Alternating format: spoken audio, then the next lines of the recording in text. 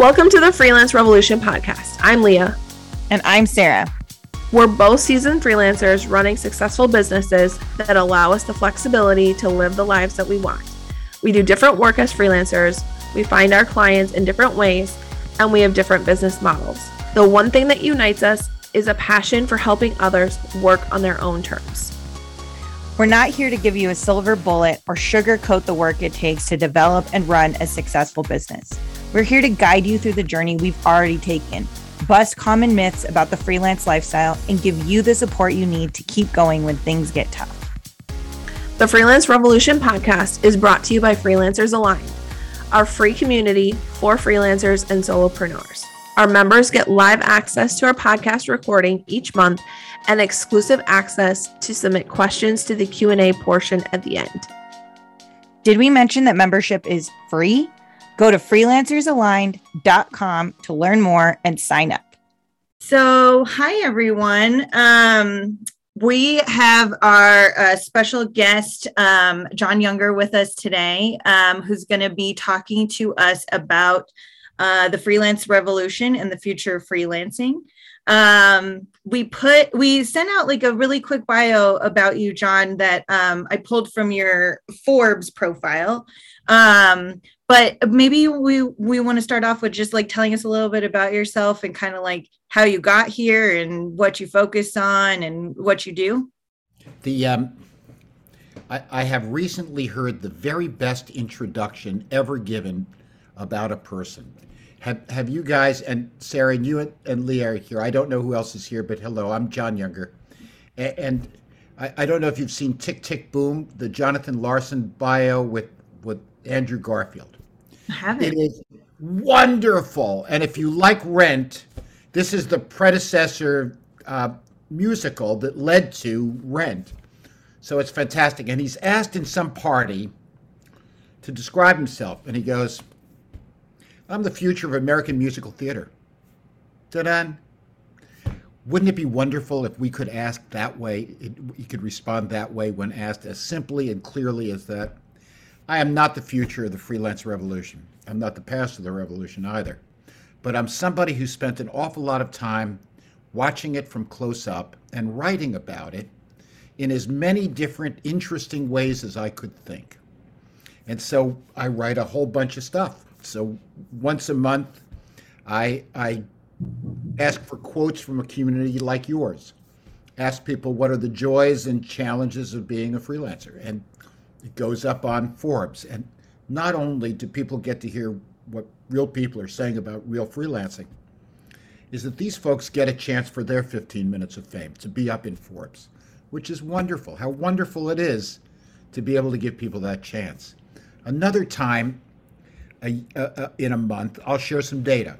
So it'll be data about something that's growing in freelancing, or what it means to be a gender male, what it means to be unsure from a gender perspective to be in freelancing, just how that affects things.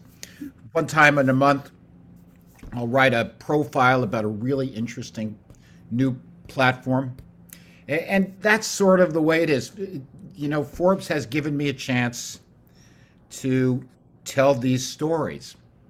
And so I get paid $250 a month if I write a story a week, normally 800 to 1,200 words. And I love getting paid $250 a month. I just absolutely adore it because I feel like I've done some good in the world and I've done some good for my family at the same time.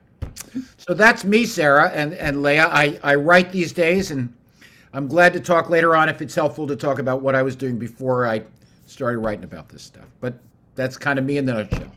Yeah, that's super helpful. And why don't we go ahead and go there real quick? What did you do before you started writing about freelancing? I was a prof and taught at places like the University of Toronto, University of Michigan. It did some stuff at Copenhagen Business School and one other. I don't remember. So a prop for a while. I helped to build a number of businesses. 2 of them went public, became public companies. I have written 5 books. I live in New York with my very favorite person in the entire world, Carolyn Younger. And we have two sons, and each son has two sons with their partner. So we're about able to field a competitive basketball game. But the kids are going to have to grow a little bit more before we get that started. Yeah. So that's the longer me. No, it's always helpful. Leah and I talk a lot on these podcasts about our families and how that impacts our freelancing. And so I think that kind of context is always helpful. I myself as a full-time grandfather, a full-time husband, and a part-time everything else. Yep, I like it. There you go. I think we are of similar. We have similar job responsibilities and percentages, I would say. Very cool. So Jon writes a lot about the Freelance Revolution, which is how we came across his work. And Jon, we post a lot of your articles in our member Facebook group just to kind of keep everyone in the loop. I think we are always trying to pull things about freelancing in the news and making sure people are kind of on top of upcoming trends. And I think your articles are probably consistently at least in there once a month. No, five a month. Literally 5 a month. Oh yeah. And we have some questions that we've written out based on some of your more recent articles that we've read. And just to like tee this up a little bit, we had a conversation on a couple weeks ago. We recorded an episode about the freelance revolution, or about the future of freelancing. I think there's been a lot coming out lately. I mean, we've all been watching the Great Resignation happening. There have been a couple of new reports coming out more in the last few months from places like Upwork about what the future of freelancing looks like. And so we've been keeping an eye on that, as I know you are too, and have just been drafting some things that we'd love to get your take on about the future of freelancing and the freelance revolution more broadly. So we actually talked about one of the research efforts that I know you were involved in was the global survey on freelancing. And yes. I was lucky enough to hear you talk about that with the folks of the Indie List several months ago. And so we actually talked specifically about that. And on our podcast in episode 6, we talked about some of your findings there. But just a few questions about that for you is, what was the most, I know that report that came out was vast. There's a lot of good info. There's a lot going on. A lot going on. What do you think was the most interesting thing that you learned from that research effort in particular? I love all my children. It's very hard to do that. But I'll talk about 2 or 3 that I found particularly interesting, if I may. One of them is that, at least if I remember the data correctly, freelancers in general don't feel that they're as good at networking and keeping in touch with businesses and representing themselves as they'd like to be. You get this sense of a whole bunch of people are kind of just right of center on introversion rather than extroversion, right? Here's the problem with respect to that. At the end of the day, many of those people are joining communities or platforms or agencies, and they're expecting that the platform will just give them work. And they're frustrated because platforms only provide work for 10 or 20% of the people on them. So one of the things that we've got to do is we've got to help freelancers understand that at the end of the day, they're not just freelancers, they're also small business owners. And they've got to do all of the things that small businesses do. And I use the example of the bodega, in Brooklyn. I live in Manhattan, but one of our sons lives in Brooklyn, and down the block is a bodega. Bodega is a deli, essentially a small deli. It sells a lot of stuff, and I guess it originally had Hispanic roots or something like that. They've got to do all of the things that IBM does, all of the things that Apple does. They've got to advertise in some way. They've got to manage correctly. They've got to stay in control of their costs. They've got to be nice to customers. They got to decide what products to offer, et cetera, et cetera. We have the same problem. And the challenge is, if we're not that good at networking, if we're not good at presenting ourselves, if we don't feel really comfortable selling, if all we want to do is deliver, we're counting on somebody else to control our numerator. Mm-hmm. And that's not a smart thing. So that's the first thing. We all got to understand that we're in the business of small business. My daughter-in-law is an independent lawyer and independent attorney, and very good one. And we had a conversation once when she left her firm, and she's very well respected. And I said, you feel like a freelancer now. And she said, I'm not a freelancer. And I said, well, what do you mean? She said, I'm a small business owner. She's right. So that's the first thing for us. Second thing for us is we've got to teach clients how to be better clients. Because according to the data from the survey, about 45% of the freelancers that answered the survey thought that people did a good job, thought that their clients were good at working with freelancers. Well, that's not so good. That 45% is less than 50%. 50% isn't so good. So Sarah and Leah, you've got that problem. And then if you cut the data, you start to see that different segments of the economy in different geographies are better or worse than the 45%. So if you're a freelancer in the US in tech, in general, your clients kind of know what's going on. If you are an independent management consultant in Africa, you're much more frustrated by those clients, while at the same time we're dependent on them. Mm-hmm. So what does it mean if they're not very good at working with freelancers? Well, for us, time is money. I mean, we're not getting a salary plus bonus. So if we've got to spend a whole bunch of time before we ever get a contract written, that's dead time for us. Mm-hmm. That's not a good thing. So clients that stretch us out or have misgivings or want to have that fifth conversation on exactly how it would work, in other words, want to reduce their risk to nothing by handing all of the risk to freelancers, we've got to do a better job as individuals and as platforms or as communities in saying that's not good enough. That's not acceptable. You're wasting our time, and you are. The kind of internal stuff that they've got to do, if you're a non-for-profit or a government agency, freelancers in our survey say you do a better job of working with us than corporations. You don't take us as seriously. You don't think our time is valuable. You don't have well-trained project managers who know how to work with freelancers, et cetera, et cetera, et cetera. So I guess that's the second. We've got a job to do in terms of making sure that our clients deserve us. Mm-hmm. And I don't mean that in an arrogant way. I mean that I'm a businessman. I expect them to be business people too, and I expect that mutual respect. And that's the third thing that I would take away from the data is that we're not good at using data. Let me give you an example of what I mean. Because individually in our professions, we're probably great at it. But if I were to go to the typical platform, the freelance platform, and say, what are the categories of or characteristics of clients that tend to be more difficult to work with than others, even though they've got thousands of data points around clients by category, by difficulty, by pay, by all that stuff, they're not analytical. They are transactional entities.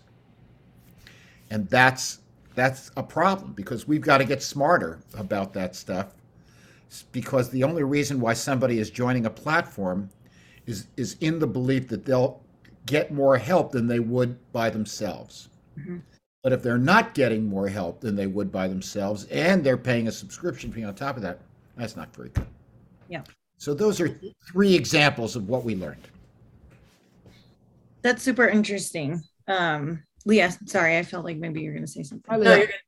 So I was just going to say, I felt all of those things, and it's so true. So I've felt those, but it's backed up now by data to just explain it. And I feel like data speaks louder than a freelancer's, I always go back to, this is what it looks like to work with me, to prove my credibility, but it's like, this is why, like it just proves that. So it's pretty cool. Yeah. I'll say one other thing, Leah, and I'm not sure this came out, in that bluntly a way, but here's what I read in between the lines in a lot of ways. There are a lot of people who have left high-paying jobs, impressive titles, big, well-respected companies to go into freelancing, and there's a kind of process that people need to go through, or they're going to be in trouble. They've got to let go of the things that they thought were about them, that were in fact a reflection of their employer or their title or where they live. Mm-hmm. You see this in particular when people leave advertising firms, when people to go into marketing or just marketing strategy type stuff. We see it a lot with management consultants who leave a partnership at a Bain or BCG, and all of a sudden they're not getting the rates that they thought that they used to get. They're not getting a first class ticket on an airplane to travel wherever the hell they're going. They don't get a hotel suite in a 5-star hotel. They don't get the limos, and they go, well, freelancing sucks. It's not that freelancing sucks. It's that a whole lot of what you got paid for had nothing to do with you. It had to do with two things. One is you were part of a big organization and therefore replaceable, but at the same time certified. And second, you were staying in that 5-star hotel because nobody ever got fired hiring McKinsey. Mm-hmm. So, listen, Jack, or Jill, as the case may be, you've got to get on with the reality of being a solo now. Mm-hmm. That's why it's called solopreneur, and you've got to get comfortable with the idea that you're making this or not on your own, rather than benefiting from the shadow of a larger, more global, more prestigious organization. Yeah. And that's a tough thing for an awful lot of people. The onboarding is not just, creating a good profile and a good CV and a good headshot.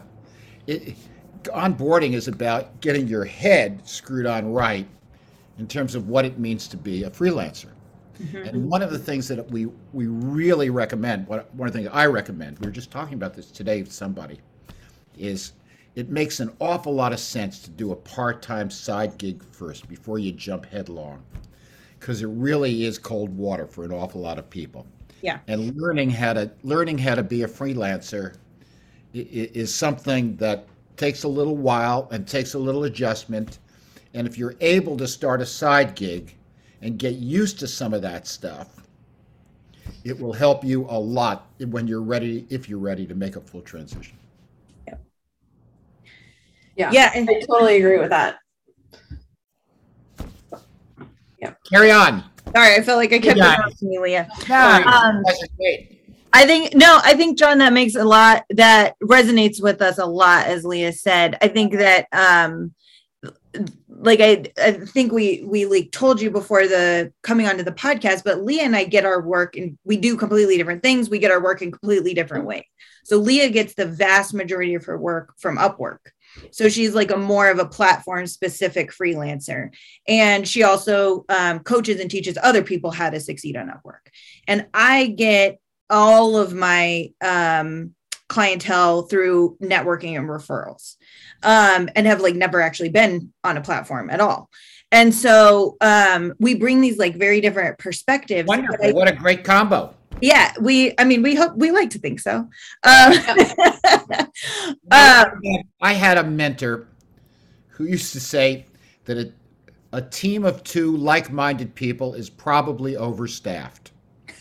So, I think it's wonderful that you bring different ways of thinking about it, different approaches, and different skills. Yeah. And part of this is that I would be more on Leia's side than yours, Sarah. I was in and out of businesses where I had some responsibility, but if I think about my consulting careers, I my marketing strategy was picking up the phone. But if I'm really honest, and platforms didn't exist at that time, there were two of us. One of us was really good at generating leads. I was really good at closing.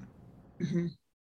So if you were to put me in charge of sort of speculative marketing, speculative sales, I would crash and burn in a second. I wouldn't even know how the hell to start to do that.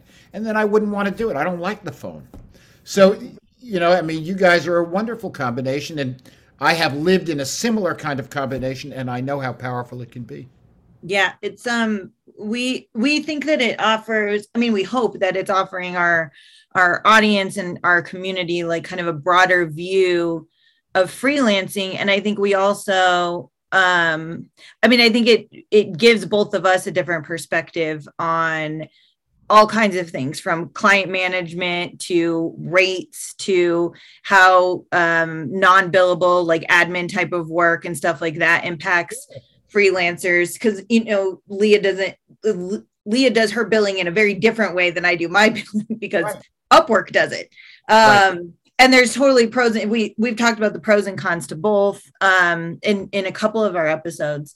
And I think something that you said that really resonated with me about the cold water of diving headfirst into freelancing is that we talk a lot to our audience about what freelancing gives you and why you decide to do it.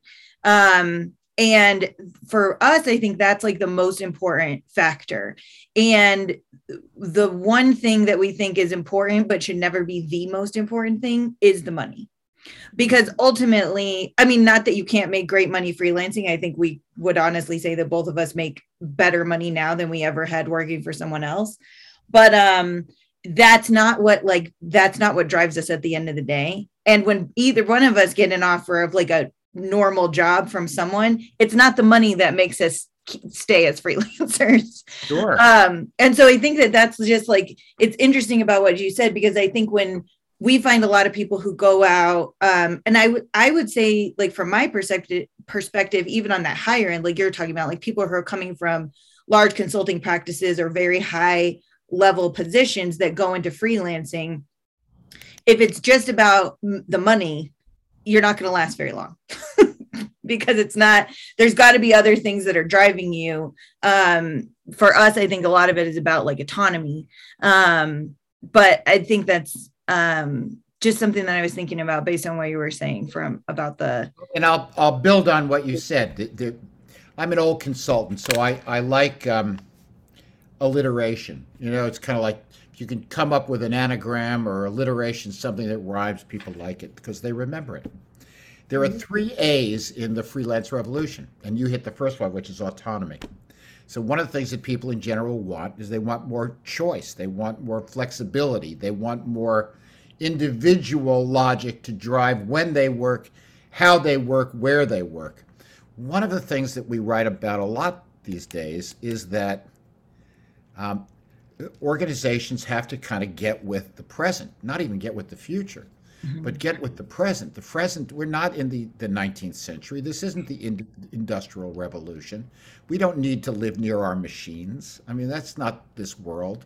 We are completely untethered from the location of our work. Think about that for a minute. We are technologically disconnected, if we choose, from the location of our work, which actually does a whole bunch of really interesting things. But one of the things that it does is it gives us enormous freedom. Why can't I do my work between 1 a.m. and 7 a.m. and send it in? Because at the end of the day, what we had was a 5 o'clock deadline anyways. I'm just going to get mine in early. Well, we were hoping to have 2 or 3 meetings about that. Well, tell me what it is that you wanted me to meet about, and I'll make sure it's in my draft. So part of this is autonomy, as you just said, and it's in a variety of ways. Second is agency. I want more impact. I don't want to do stuff that's stupid. I don't want to. My wife has this wonderful T-shirt it's about chocolate. I think it goes chocolate doesn't ask stupid questions. Chocolate understands. She's a chocoholic, as you can imagine. But it is amazing, how much we are not able to get done in the ways in which we've traditionally managed work. The data says that the average person is productive for less than 4 hours in a working day. By the way, this is in the U.S. where the working day is 9 hours, not 8 hours. Remember, we're all cheating around that stuff anyway. Yeah. So I'm working basically, I'm productive a third of the time. One of the things we hear from freelancers is when they're able to connect autonomy with remote, or at least hybrid, their productivity goes up. You know what? They feel better because their productivity goes up. Not because they feel, taken advantage of, but because they feel as though they're having impact on their life and on the lives of other people that they care about, the work that they believe is important. Third, so the first autonomy, second is agency. Third is affiliation. And one of the things that we know is that people want to affiliate with whom they want to affiliate. And the world has gotten quite a bit larger. I mean, before I talked with you today, I was on the phone with Pennsylvania. I was on the phone with Florida. I was on the phone with Germany. I was on the phone with London. And I'm not a strange and unusual fellow. People are doing that sort of things all the time. I want to feel a part of the community that I want to feel a part of. And freelancers are saying they want to feel part of a freelance community. They want to feel part of not only what's going on within their orbit, but what's going on in the orbits of others that are doing like-minded things, interesting, similar work. So autonomy, agency, and affiliation. And if you think about it for a minute, why doesn't everybody want that? Why is that unique to freelancers? I mean, that's kind of dumb.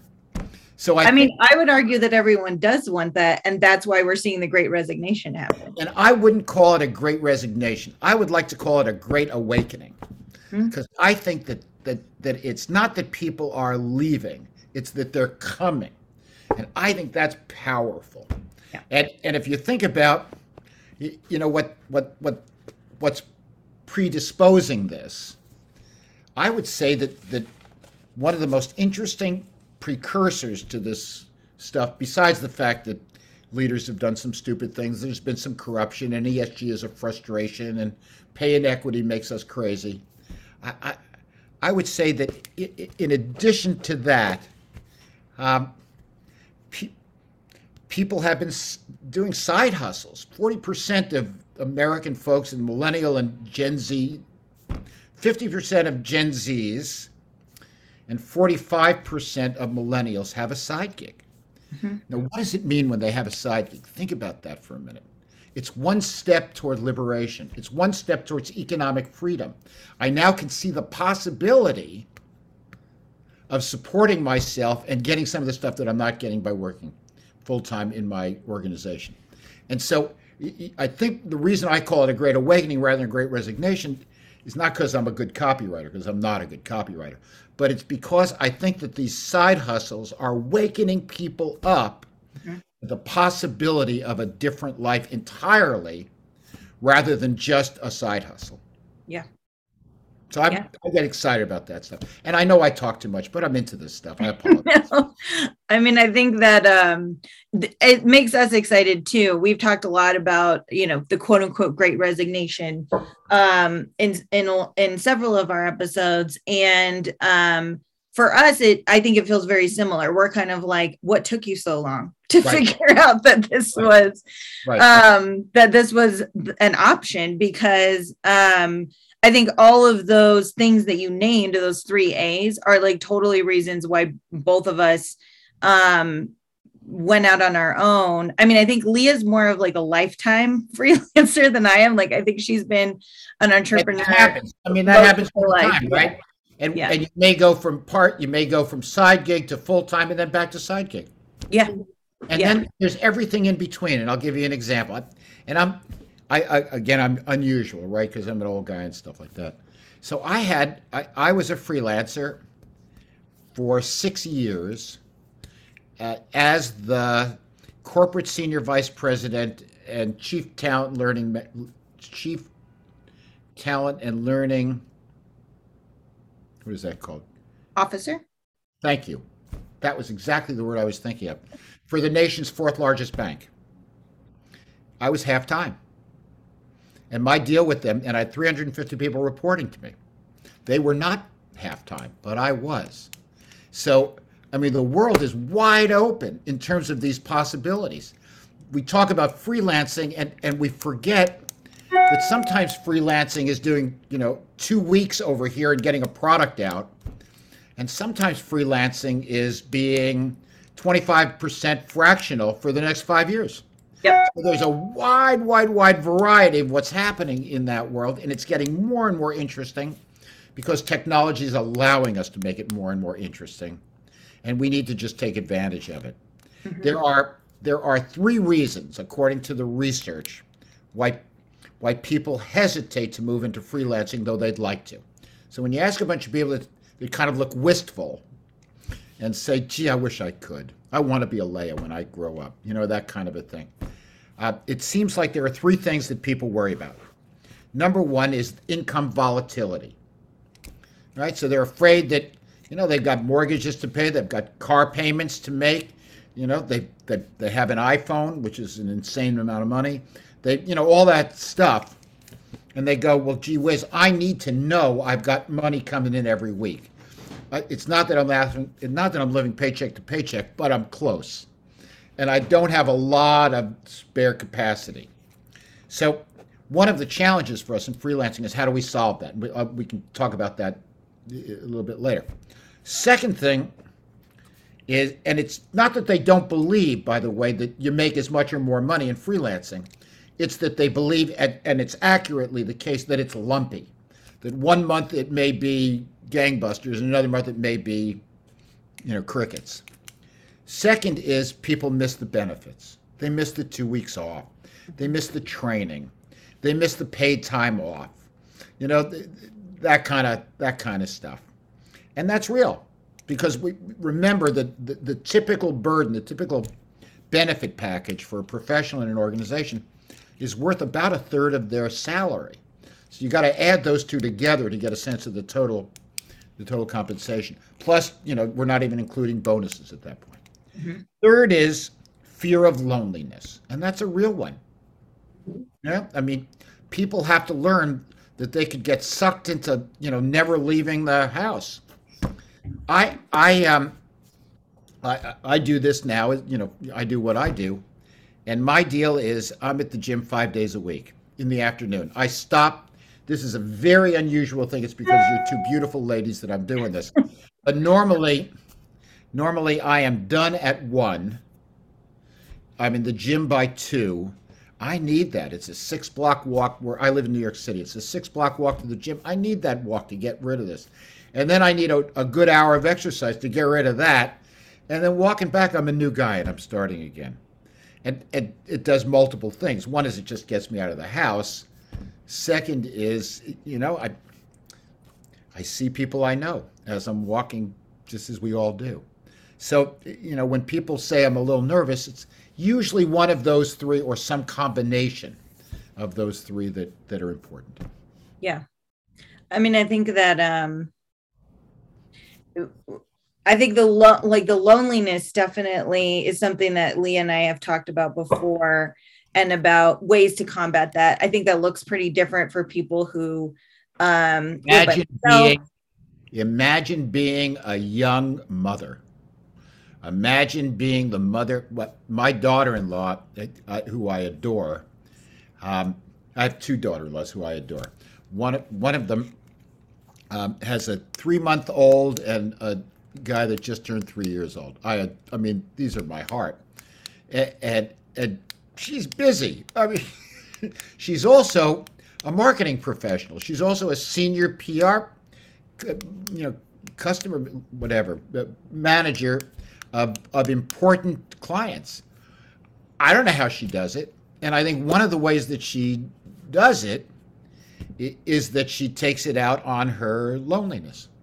Because it's really hard to get out, just literally get out of the house under those circumstances. So we've got some work to do. We got a lot of work to do to create an environment that really supports this kind of stuff. Where I live in New York, we're trying to get pre-K, but we need more than pre-K. I mean, we need, starting at 6 months of age, we need free childcare, because right now my kids are paying $25,000-$30,000 a year for childcare. Who can afford to pay that kind of dough? Yeah. And freelancers need some help around that stuff, as well as, regular people need help around that stuff. We've got some work we've got to do as a country and as a world to make that stuff possible. Yeah. I mean, you're talking to two people who have, Leah has two kids. I have one. Mine's much younger than Leah's, so I'm like much closer to where your daughter-in-law is. Smile, right? But we've definitely we have struggled those same struggles. Of course you have. I think that, I mean, from my point of view, and I'll let like Leah speak for herself too, but I'm not sure that I became a freelancer before I had my daughter, and I have no idea how I would do it if I worked for someone else, because just like the constraints on your time, the lack of flexibility, having to not work at home, which it is or is not true for everyone that works for someone else. But there's no way that I would be able to like be a good parent and like keep my sanity if I had the constraints on my time that I did when I worked for other people. Yeah. But yeah, Leah, I know that yours is different because your kiddos are a lot older. Yeah. I had two different jobs while I was raising kids really young. One, I did daycare, so I was constantly locked in my house with all of these screaming little children. Exactly. That was insane. It was insane. It was for a season. I look back and I'm like, what was I thinking? But then we survived. We all survived. They're all alive. They, didn't have catastrophes. They're all alive and well and all that. And then I moved into a business that required a ton of night and weekends. And as my kids got older, my kids, like, no matter what I've done since I've had kids, they've been my 100%. Like, they've been the number one thing in my life. Sure. And so creating a life around, like, what lines up with that is, being there for them. So when they started getting active, the nights and weekends long-term was not what I wanted to do. I didn't want to miss out on their sports activities. I didn't want to miss out on, saying goodnight to them, all those different things. Sure. So I had to look for something different. So I went seeking something different. And the top two things was, I don't want to have to weigh the pros and cons of if I can purchase this, like, is this a want or a need? If I want it, I want to be able to make sure that I can responsibly afford it. And two, like, I want to be able to work when I want, how I want, and where I want. We go on several vacations in the summer, and yes, mom's doing some work, they're in the pool, and that's totally fine, because most kids, they look forward to one vacation a year, where my kids get multiple vacations a year, so it's that give and take. But what they're also seeing is the lifestyle of mom being present, but also juggling and, all of those adult responsibilities too. Mm-hmm. I think that as we get smarter about remote, as we get smarter about hybrid, as we get smarter about the freedoms, but also the constraints the technology places on us, I think we're going to get smarter about how to help one another in these areas. The dilemma right now is that not only are you guys figuring it out in a way that makes it work for each of you, but differently, everybody else is doing it differently. and sometimes doing it together, working together to get it done, makes more sense. And so one of the things you sort of hope is that out of these platforms, you want them to become increasingly, if I were to use Upwork as an example, and Upwork's not a great example of this particular thing, but it's a nice organization, and I like those guys. There are a whole bunch of platforms that are starting to think the term is glocal, right? Local and global at the same time. So what does glocal look like? And one version of glocal is it's a meetup, right? TopTal is a tech freelance firm. It has people in lots of different places. One of the places where it has lots of people is Croatia. And so they sort of do a monthly meetup for people in major cities in Croatia. Makes sense, right? You can hope that at some point they start to get even more creative and they say, maybe there's an opportunity to work together around childcare. Mm-hmm. Maybe there's an opportunity to work together around sort of a meeting place. Maybe we don't all need a conference room, but maybe we could share a conference room at a local meetup or, I mean, there are just so many things we can start to do once we start to realize that it's inefficient for each of us to have a solution that works for the moment, but could work for more of us. Mm-hmm. And I hope we'll get smarter around that. I believe deeply that one of our challenges as a freelance community, whatever that unit is to create an ecosystem of support around it. Because I think it does take a village. I think Hillary was right. I think you need a whole lot of resources to make it work. And right now, everybody's sort of figuring it on their own. We could help each other. Yeah. I mean, that's actually a perfect segue to a question that I want to make sure we ask you. Sure. I know we have about 15 minutes left. Sure. So I know you write a lot about platforms. Obviously, that's not the only thing that you write about. But one of your more recent articles was about bringing business education to freelancers. Yes. And you talked a lot in that article about things that platforms are doing, which I think, as you can probably imagine from our partnership, we are platform agnostic. Like, I've never worked on a platform, but I also see the power in platforms. Leah works almost exclusively on a platform and also sees the power of, Sure. however you want to call it, doing freelancing, your freelancing, if you will. And but I think one of the things that we've been reflecting on, and that's like the main reason we started the community that we run for freelancers, is exactly what you're saying.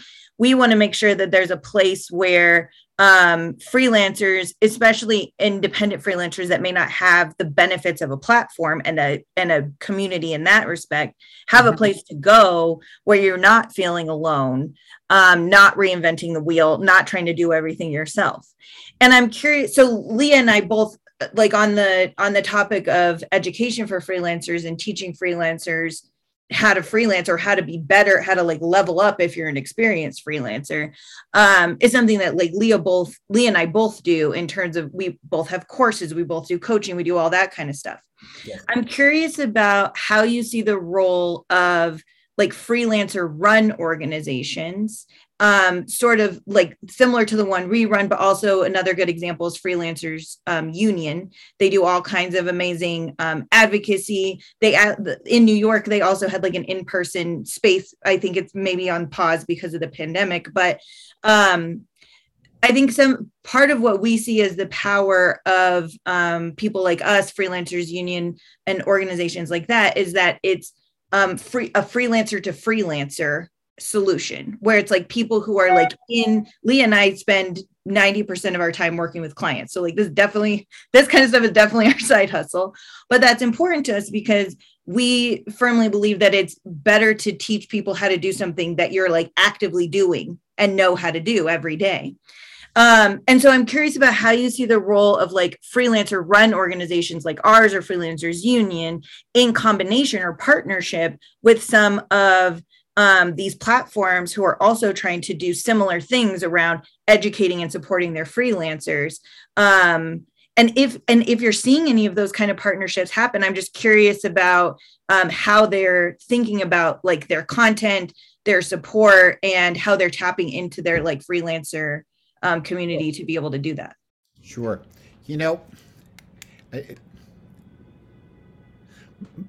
Most of the education that's provided within let me take a step back. There are a bunch of different ways to get educated about freelancing. So let's start there. So one way to do that is to join a platform. You get on board, and some of them have webinars, some of them have blogs that you can read, some of them actually have community members that can help them, that are sort of assigned to them for a period, where sort of to help them to get their way around. Some are small enough platforms so that they get people much more deeply involved than other much larger ones. So size is a factor. Some of these things are way international, way global, and so the technology varies in terms of how they do that stuff. Some do it at big scale. Some people do it in a more personal way. So that's the first. I think the second is there's lots and lots and lots of other services that help you to figure this stuff out. There's a bunch of organizations that you could call sort of business in a box. So collective.com helps people get I think they help them with a sub S or an LLC. They help them to get a bank account. They help them to figure out how to set up their QuickBooks, all that stuff, right? And other organizations do this. Honeybook does that for lots of people. Wethos does that for lots of people. And there are many more individual or vertical solutions to that. So, for example, Lift or Run is a business in a box for fitness people who have a particular interest in lifting and weightlifting. And, I've got 500 or 600 folks in it, and it works very nicely, and they do a nice job. So there's all sorts of different ways that people can get some of the initial education that they need. The problem is that it just can't stop after you sort of set up, because you got to get better, you got to get smarter, you got to figure out how to do these things. You've got to understand your finances, not just know how to input numbers in a QuickBooks. You've got to do all the things that help you to run a business. And what I'd like to suggest, Sarah, as kind of naive as it might be, but I don't think it's naive, is I'd like to create a central utility that brings the best of the best practices together, shares them, and makes them available at low cost to any size organization. I mean, why say it's only for platforms? I mean, it could just be as simple as your organization. And you could figure out how to do that in terms of ownership, in terms of what a subscription cost would be, all those things. But a long time ago, I did some really interesting work with Sony in Latin America. Now, Sony is a Japanese company, as you know, and Latin America, I was a consultant, and Latin America had brought together sort of the heads of businesses in each of the many Central and Latin American countries. And they were talking about the difficulty of getting something done. And this gentleman who was their senior vice president, the head of Latin America, and very modest in his delivery, a Japanese gentleman, said, "It couldn't be harder than putting a man on the moon." Well, I still remember that. And there are so many things that people see as difficult, to which my response is, it couldn't be harder than putting a man on the moon. And so, as an example, I'm an expert in residence at something called Open Assembly. Open Assembly is sort of a community of entrepreneurs, thought leaders, academics, stuff like that, in this large space, kind of globally. I think the folks that run Open Assembly could be a terrific utility for that kind of a thing, where we sort of, and I don't know whether they're even, I'm talking out of school a little bit, and maybe trying to influence a little bit too, I don't know. But, it would make sense for us to be able to sort of take the best, let's put some science around it, because so much of this stuff is one step past what I think is correct or what worked for me. So you've got this ton of autobiographical training stuff, but you're not the same as me. So what worked for me may not work for you, and vice versa. So let's get some science around it, and then let's make it available quite broadly, because at the end of the day, this is the rising tide that lifts all boats, and we have to think of it in those terms. Yeah, I think that's I think that's really smart. And I guess one more question too about, which is, sorry, this might be like taking us a little bit, sorry. This might be taking us a little bit back to the beginning, but what you were just saying kind of triggered this for me is we're thinking about and like depending on the platform, when we're thinking about platforms and like who their primary client is, a platform like Upwork, their primary client are the clients, not necessarily the freelancer. And I mean, a little bit of both, but what in the beginning when you were talking about, I think it was the findings from the global survey on freelancing about teaching clients how to be better clients. What do you see as the role of platforms in teaching clients to be better clients, as opposed to just teaching freelancers to be better freelancers? Yeah. Well, I think the first thing is what's the Hippocrates thing? First, do no harm. Mm-hmm. So I think the first thing is don't put your freelancers in a bad client. I mean, it kind of seems logical, doesn't it? I mean, if the client's kind of takes advantage, changes scope, tries to short the payment, asks for lots of freebies, tries to renegotiate the rate in the middle, or say, well, we're going to put it down now, but we're going to pick it up in a year, and I want the same guy and I want the same rate. I mean, all that stuff. Let's not accept bad behavior. So that's the first thing. Second thing is, let's collect data over time as we work with different clients so that we know. Because there are telltale signs. Leah, and I'm sorry, I have two nieces named Leah, so I tend to say Leah, not Leah. I apologize. Totally fine. Not a problem at all. And I adore them. But I mean, Leah, and Sarah, that you can smell when something is going to be problematic. You've been around long enough to know this is a bad situation and it's not going to get better. Well, let's turn that into real knowledge at scale, because platforms or communities or agencies, etc. Let's move beyond. I know this guy's a pain in the neck, but to let's sit down with that person before we give them another freelancer or that company and say, here are the kinds of issues that we've heard from prior work done with your company. And you want to renegotiate. You keep changing your mind on who's a good person, et cetera, et cetera, et cetera. We can't run a business that way. You need to understand this isn't a service business. This is a product business. We're here to give you an outcome. We're not here to kiss you. And so you gotta really understand how this works.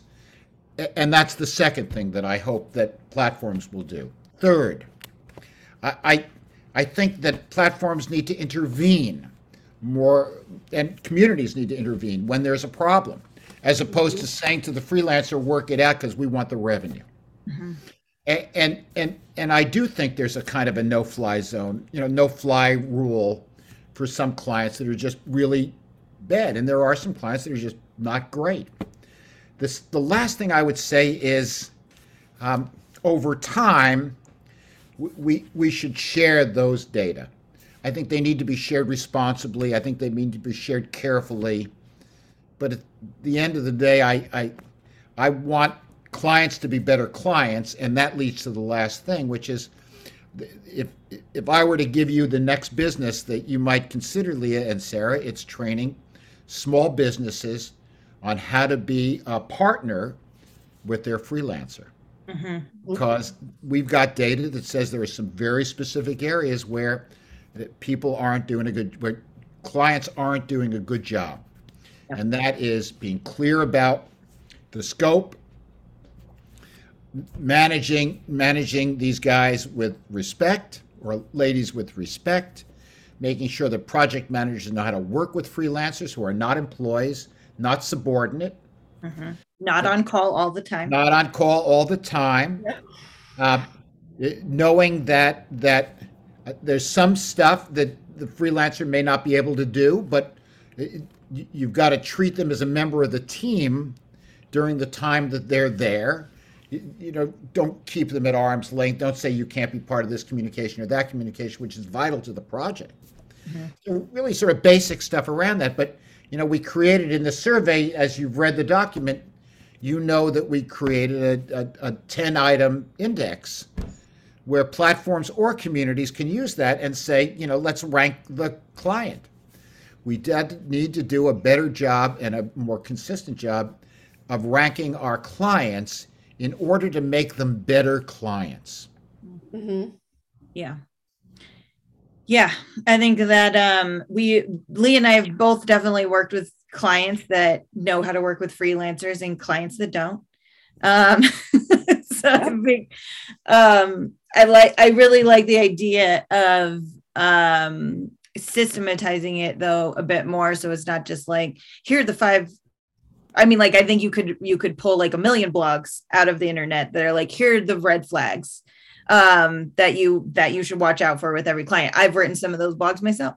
And I think but like looking at what those trends are across, and I think the index is a powerful tool for that, to be able to systematize it a little bit more.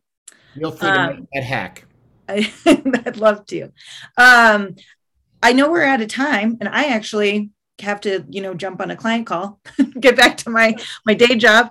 But this has been such a pleasure, Jon. We really appreciate you joining us and sharing all of your knowledge. Thank you so much. Oh, my pleasure. Take care, guys. All right. Thank you so much. Have a good rest of your day. Enjoy. Bye-bye. Bye. Thanks for listening to the Freelance Revolution podcast. If you haven't already, make sure to check out our free community for freelancers, consultants, and solopreneurs called Freelancers Aligned. Go to www.freelancersaligned.com to sign up. Here are just a few of the things that you get with your free membership. You'll get all of our best resources, strategies, tips, and tools for living the freelance lifestyle. You'll get exclusive access to our monthly live Q&A where you can submit questions that we'll answer live just for you. You'll get a subscription to the Freelance Insider where you'll get tricks of the trade, member-only resources, and curated content from other experts. You'll also get access to the member forum where you can network and connect and ask advice from other solopreneurs who actually understand what you do and are going through the exact same things you are. Did I mention it's free? Go to www.freelancersaligned.com to sign up today.